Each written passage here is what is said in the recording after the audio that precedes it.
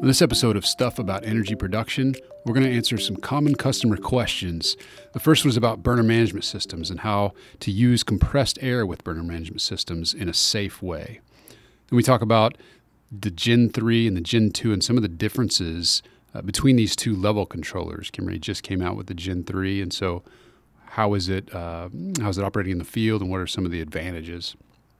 Then we talk about emissions, a common conversation that customers are having and energy producers are thinking about how to reduce, limit, mitigate their emissions for a variety of reasons. And so we get into some of the options that Kimray has to help you do that. And then finally, we wrap it up talking about some of the ways you can maximize your investment in your control valves and production equipment. Some of the little things you can do to make sure you are getting as much life out of your valves and equipment as possible. So I'm joined by Jeff and Will in this episode. Enjoy. Hello and welcome to Stuff About Energy Production. My name is Curtis. I'm here today with a couple of friends.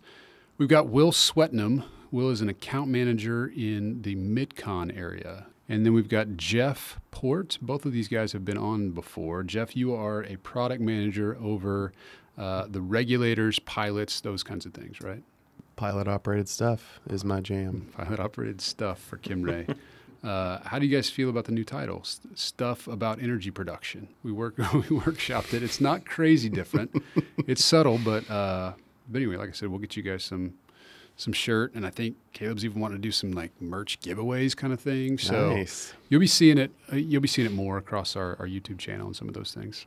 Very cool.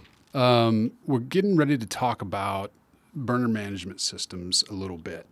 So Jeff, I thought we'd just start with you. Best you can. That's kind of a broad term, and people use it some different ways. But when we think and talk about burner management systems, what are we talking about specifically? We're using things like temperature controllers in applications like separation, obviously. So whether it's a vertical or horizontal separator, line heater, etc. All of that kind of falls under this umbrella that we would refer to as the burner management system. And so really we're talking about what are we heating up and what parameters do we need to include for that.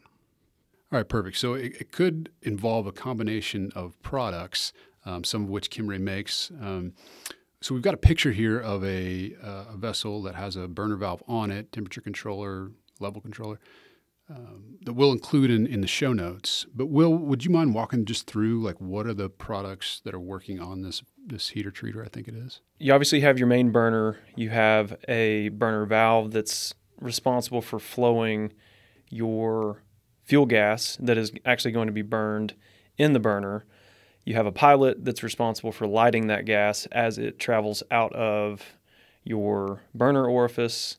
You're going to have a pilot guard, which is essentially a safety feature that if your pilot flame goes out, that pilot guard is going to sense that. If your pilot goes out, that's going to send a signal to your safety shutdown valve, which will essentially shut down the burner because it's not going to have any fuel to burn. You're going to have your burner valve thermostat. That's going to be the main control in controlling your temperature. You're also going to have a high temperature shutdown thermostat that if your temperature gets too high, if your main burner thermostat fails, you have something that if that burner is running away from itself, you've got a high temp shutdown that's going to also remove the signal from the burner valve that's going to stop the flow of fuel gas. Then you also have a low liquid shutdown valve. It's essentially just a liquid level controller. You could also use a level switch. If your liquid level in the vessel gets too low, that obviously becomes dangerous. And so that will also shut off the signal to your burner valve, which will stop the flow of fuel gas. So everything that comes to the valve, the burner valve itself, you've got two temperature controllers? You can. The high level? Most likely you'll have your main thermostat, which you have to have, and then your high temperature shutdown is a safety feature. So how many things are tubed to the burner valve? You're typically going to have more than one. So yeah, you've got your primary controller and then you have your high temp shutdown. Both of those are going to be connected to independent control valves typically. So we're going to circle back to those control valves in a minute. But one of the things that hear you say in that is the importance of the redundancy, the importance of the safety. Always important in oil and gas operations, but especially whenever we're dealing with burner management systems. Yeah, fire, right? There's burner management, burning the natural gas to heat the process elements and separate them. And so that's critical. And so we've encountered some situations that deal with safety as well that we're going to get into. So you have customers right now that are moving towards trying to lower their emissions, right? Yeah, absolutely. Setting emissions goals. And so this being a pneumatic process historically uses natural gas, uses supply gas, and intermittently, in the Vents case to of atmosphere. Kimray valves, vents to atmosphere. And so producers are looking at that going, okay, can we use other elements, other sources of power, or whatever, to actuate these valves? We still got to, obviously, are going to burn the gas, but can we use compressed air, for example, to signal to the valve when to open and close? So in that situation, Will, I think you had a customer recently that was asking you some good questions about it, and we wanted to make sure there's redundancy and 2 points of failure and that kind of thing in this situation. Would you mind sharing some of that? Sure. Yeah. So before we were dealing with emissions and things like that, all of the fuel gas in your instrument air was the same. It was the same stuff. It was the same gas. And so if it mixed, if you had a failure, if you had a diaphragm that failed or a packing that failed, and those mixed, that obviously had to be repaired in order to continue operating. Yeah. But now, since we're using compressed air as our instrument air, if we don't have 2 points of failure, then some of our customers are concerned that we're going to get mixture with O2, oxygen, and natural gas. And then the only other thing that we need to have a fire is some form of spark. Some dude smoking a cigarette. Exactly, something. So that is a safety concern. Right. And so that's the main question with this of what do we recommend for safety in an application like that. And at this point, the solution is going with a high pressure control valve. Yep. The process gas and the signal area where your signal is going to be completely isolated. So most setups in this situation historically, as far as a lot of what you've encountered have been low pressure control valves or what they're using as the burner valve, right? Correct. And so, Jeff, you want to talk a little bit about why, if you're going to use compressed air, the high pressure control valve is a better, safer option in this application? Yeah, absolutely. I think any of our listeners who have been with us for a while may already be familiar with this concept to some degree because of the recent launch we had of the outside supply regulators as well. So the same general sort of impetus there is building in multiple points of failure so that you know when you've potentially compromised a diaphragm or something like that, and have a signal of that as opposed to it just going into the opposing process stream. Obviously, we're talking about natural gas and compressed air in this scenario. So with a low pressure control valve, you don't have that same kind of built-in feature. If your O-ring fails, then that supply air is just going to start mixing into the gas that you're sending to the pilot. So when you use a high pressure control valve, we have that open yoke design. So those two are completely separated. So in this case, you're probably going to be using a pressure to open scenario. You're just supplying that compressed air through, obviously, the temperature controller, which is giving the signal to the control valve to say when it needs to open or close. And if you were to have a failure, then that air is just going into the atmosphere. You're going to have a signal of sorts to tell you that. And similarly, if the packing were to fail down in the valve itself, you're going to have a signal and know that it needs repair. But there's never any opportunity for those two things to mix within the process and go unseen. Yeah, very good. So we've got options there as customers are looking at, again, lowering their emissions for their regulators, even outside of this project we're talking about. we don't want to mix the gas in the air, right? That's a huge Bingo. safety component. And so that's why we're developing some of these products like the back pressure with outside supply, pressure regulator with outside supply, that have this redundancy where even if a diaphragm fails, we're not going to mix those two elements. So, Will, were you able to, just to complete the story, were you able to communicate that out to your customer and that satisfied their needs? Yes, for now, then the concern was cost, because a high pressure control valve is going to have a higher cost than a low pressure control valve, and so that's where we're at. Yeah, as of right now. Yeah. One other option they would have, I guess, would be going electric with that You could. process. May or may not solve the cost issue, but if emissions is the main concern, they're trying to mitigate those, then we have the electric low pressure control valve. So to say it one more time, at the risk of redundancy, right? If you are using a pneumatic burner management system and you have temperature controllers and a burner valve, and you're using a low pressure burner valve, or low pressure control valve in that application, and you want to move to compressed air for your signal, we can't encourage you enough to move to using a high pressure control valve. That's correct. As that burner valve. Yep. So, Will, you're working with customers regularly, driving around western, eastern, southern Oklahoma, all over the place. All over the place. That's right. What are some of the questions you're encountering? You've got a couple? Probably the most common one right now is around the new Gen 3. Probably the most common question as of late has been, what are the advantages, what are the differences between the Gen 2 and the Gen 3? What sticks out to your customers as like, oh, that's a cool feature? How fast it is to set your liquid level, the learning curve. It has a smaller learning curve than the Gen 2 did. And we have a calibration procedure, dry setting procedure, whatever you want to call it, that before you get liquid in the vessel, you calibrate it. And every time we've been able to do that, we've been in the sight glass. And so then it's just making micro adjustments to fine tune where you want to be.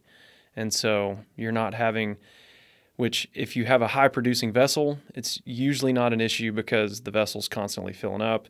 You've got constant tries to adjust it, but you put it on one of these vessels that you're not seeing fluid in the sight glass for every 30 minutes or an hour maybe. So you're getting a shot every 30 minutes or a shot every hour.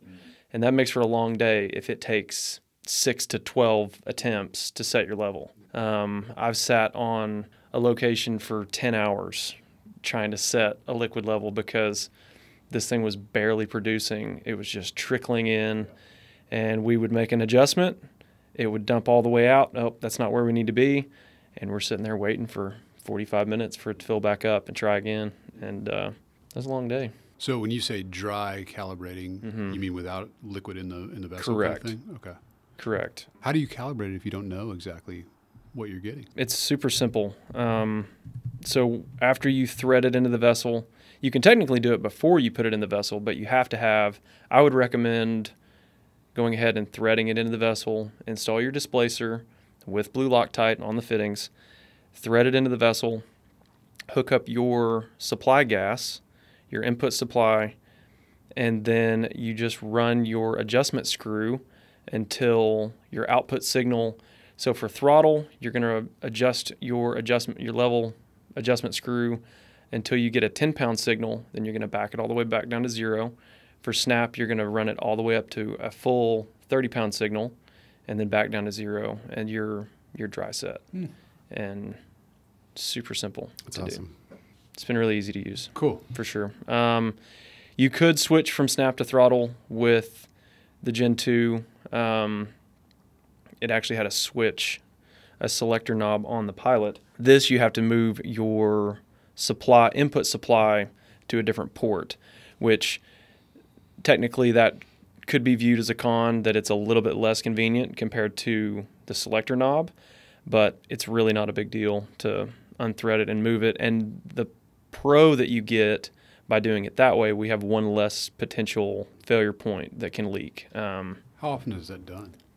Not very often. I mean, you're going to, before you install it, most likely whether you want to be in snap or throttle. Now, if you do have some issues, they might switch it from throttle to snap or vice versa, but that's a 5-minute change and it's not a big deal. Is it usually a emergency level controller that's snap, or no? I'm wrong on that. Why would you want throttle over snap? So throttle's going to maintain a tighter span. Probably the most common that I see in the field is guys like to run it in snap, and that's mostly because of flow meters. Flow meters work better if they have a full pipe of fluid. They want to see not necessarily a slug of fluid, but they want to see it open. They want to see it closed. Whereas in throttle, you're gonna just modulate your liquid level. Okay, awesome. What's the pilot thing? There's something with the pilot. So the pilot's different. It's similar, but it's different. Is it easier to do something with it? I would say it's probably easier to repair just by the way that it's put together, but I still wouldn't recommend repairing one of those pilots on a tailgate in the field in the wind, because you're going to have little diaphragms, little filter screens, tiny springs. You can repair them if you are so inclined to do so, but I would do it in a shop with good lighting and a clean table. But the nice thing about the pilot is it's just held in with 3 screws. And if you do have an issue with the pilot, if it's old or if it gets gummed up, super easy to change. Take those 3 screws out, pop the pilot out. It's essentially, it looks like a cartridge. And you can just pop it out, pop a new one back in, and you're good to go. And there's only one pilot. Only one pilot. So less inventory. Correct. Yeah, that's the pilot thing I was trying to remember. Do you know, Will, if you can purchase that cartridge set separately so people could have like a backup? I believe you can. I don't know what the part number is, but you should be able to do that. That's super convenient because some of the other liquid level controllers out there, you have to have a specific pilot. You have to have either a snap pilot or a throttle pilot. And if you need to change that for whatever reason, if you don't have one on your truck, you're going to have to call somebody at a supply store or run up the road and get it yourself. And so you could have a couple of spare pilots in your truck, and it doesn't matter whether you're running in snap or throttle. It's the same one. That's awesome. I really like it. I've liked it so far. I think it's done a great job. That's good. You're selling it, so I hope you like it. Yeah, that's true. Well, it's hard to sell stuff you don't believe in, and that one's easy, man. You're a believer. I'm a true believer. So, you got any other questions, Will? More so, just kind of broad brushstroke. Yeah, throw them at Jeff. Topics. We've already talked about it a little bit, but probably another main question I get is, what are we doing for emissions? And there's not really a one-size-fits-all answer to that. That's constantly changing. We're seeing new things. So, Are you seeing different types of customers start to add? For sure. In other words, in the last few years, it's been kind of majors asking about that. But majors, public. Smaller and smaller companies are starting to. Did you say that's a trend? They're starting to ask about it a little bit, but I still run into guys in the field that they're not doing anything for emissions. Yeah. And so, which could work out fine, because from a regulatory standpoint, some of these things may or may not go through, but a lot of the majors, a lot of that's driven by investor preference. The investors want to see the industry go this way. And so... Yeah, we've talked a little bit about that before as well, in terms of ESG goals and initiatives versus regulatory requirements. In terms of what we're trying to do to help enable our customers to be successful, no matter where the motivation is coming from, is make sure that we have as many options and alternatives to products that have been historically venting, which wouldn't be allowed in many cases moving forward, whether it's, again, just really strict ESG goals or Quad O, B, and C. So we've obviously come out recently with outside supply regulators. Part of what we're talking about today is how you can use other products with compressed air, which is a great alternative. We're also continually trying to grow our electric product offering. A lot of people don't always think about mechanical options as well, but we have a pretty good variety of mechanical options, even for regulators. We have the spring-loaded back pressure, which is very, very simplistic. It's obviously doesn't have the same range of operating pressures per se, but if you're in that sweet spot, super great solution for you. Exactly. So we've got a lot of things that we've already been able to put out there, but we're constantly looking at more options that we can offer to our customers to, again, hopefully enable them to be successful regardless of where the pressure or motivation is coming from. The biggest thing we've been trying to push is if you have an issue, let us partner with you to figure it out. Get with your local Kimray guy or gal and give them a rundown on the application. And because, we're kind of having to reinvent the wheel here with some of these applications because the production side, the control valve setups have been really similar. Mm-hmm. They've pretty much been the same for decades at this point. Mm-hmm. And now we're having to change all of that. Mm-hmm. And so us being able to see that, check your application, see what you're working with, see the challenges that you're dealing with, that enables us to come in and help. So we can't help if we don't know what the solution is. That's or right. Don't know what the issue is. Yep. Why do you think the mechanical may be overlooked? It's a really good question. And obviously I can't speak for everybody. I know that for a while, the hot topic was automation. So everybody was just talking about electric things. And so obviously there's a pretty significant barrier to entry on that kind of stuff. But it feels like that's sort of the pinnacle solution. Either that or something that's just entirely self-contained. Obviously we have the non-venting products as well. And then more recently we've been talking about outside supply using compressed air, et cetera. For whatever reason, I just don't hear mechanical come up as often. And I don't know if that's just because, it's typically more specific to dump valves and, again, more level control applications. But there are some other areas in which you can see it. And some people could be using pneumatic dumps and they don't know that we offer a mechanical. So again, obviously pressure ranges, things like that do come into play. So it's not always a one-to-one, but. So I was going to ask, are there volume barriers or anything like that? We offer larger sizes and all that. We do. Volume shouldn't be an issue, but I think Jeff hit the main points. Automation is going to be one of the main ones. Your pressure rating. If you've got a 1440 rated vessel, you're not going to be able to run a mechanical valve because the highest pressure rating we have is 500 pounds. Got it. And so, but I've seen an uptick in the field, guys going back to mechanical valves. I would say the third point of why they weren't as popular before is convenience. So if you compare a mechanical setup to, let's say, a pneumatic dump valve with a Gen 3, you can adjust your liquid level if your specific gravities change, if your conditions change inside that vessel.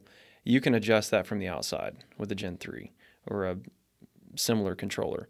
But if you have, let's say we're sensing interface on a mechanical dump valve, you have to weight that float.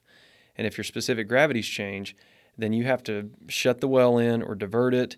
You've got to blow the vessel down, drain it down, remove the float, reweight it. So there is a convenience factor there. But the nice thing, and this kind of goes back to what we were talking to earlier, we try to have options for the full spectrum of our customers. That's right. It may be less convenient, but it's also less expensive. Less parts, easier to work on. So there is kind of a trade-off there. I kind of break it down to customers that we kind of have 3 tiers of emissions solutions. The first tier is going to be mechanical valves. Simple valves. It's also going to be the least expensive tier of the bunch. I would say tier 2 is things like non-vent or outside supply conversions, running outside supply to run a valve, and then tier 3 I would call electric. So, and that's just going to increase in price and complexity. Yeah. So if piggyback on that a little bit, if I'm a customer that you're talking to, where would you place me, or what are the factors that would go into, I guess, pressures would be a big one in terms of the mechanical? Yes. But anyway, is there a trend, like what type of customer is making what decision, that kind of thing? Will can correct me, but I would say something that we've seen, or something I would ask, is what all do you want to achieve? Because obviously, if you're just trying to achieve lower emissions or emissions compliance, there's a myriad of options. And obviously, we're going to walk through what the specifics are per the application in terms Is that of how you those say volumes and myriad? pressures. Sorry. I hope so. You emphasize the ad. I would say myriad. Oh, myriad of options. Okay. Maybe it's just preference. I don't know. Keep going. Sorry. No, you're good. But obviously with automation or electric products, there's more advantage there to be had as well. There could be more value for you if you want things like data acquisition, remote control and visibility, et cetera. That's something I would probably try and ask a customer. Yeah.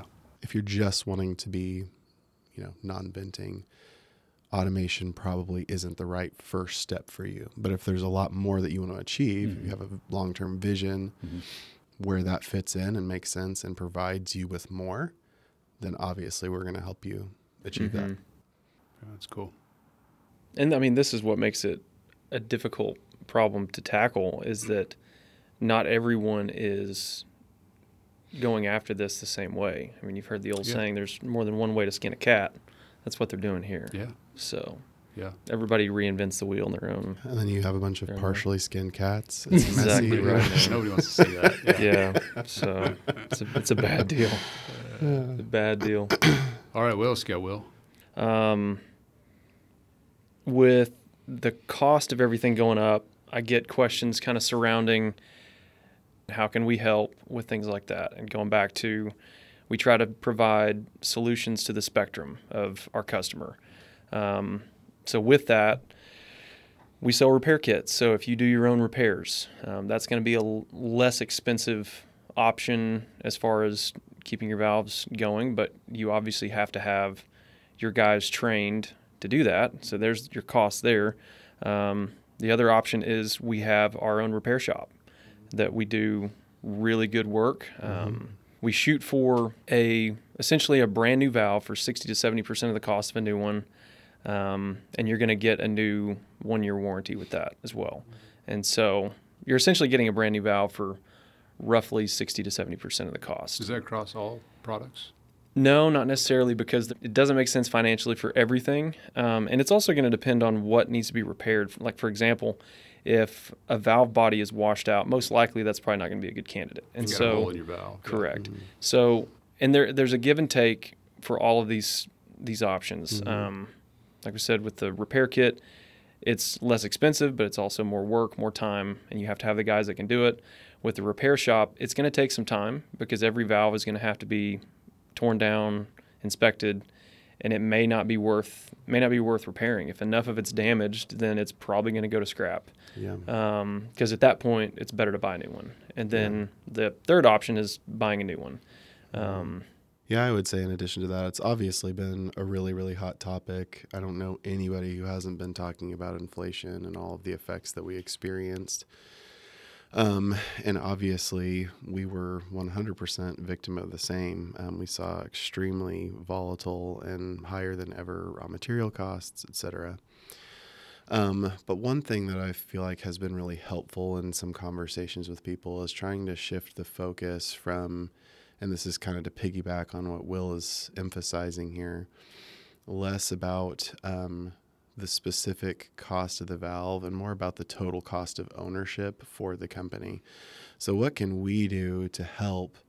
And maybe it is just more routine preventative maintenance or something like that. Maybe we could offload or offset some of those things to keep the valves that they have running longer, et cetera. But also maybe it's investing in a little bit higher quality product as well. We have a variety of different material types that we offer. And so in some cases, it's worth investigating, hey, maybe you should actually pay just a little bit more right now, and you're going to see a longer life and better ROI out of this specific product. So there's a lot of other ways where we can try and approach those situations with people to, again, hopefully broaden the picture or the scope of the issue as a whole and say, what can we do to approach this strategically and still have you come out on top? When we get to be a part of the process in the field, we get to see issues that customers have, then we can offer a solution, just like Jeff is saying.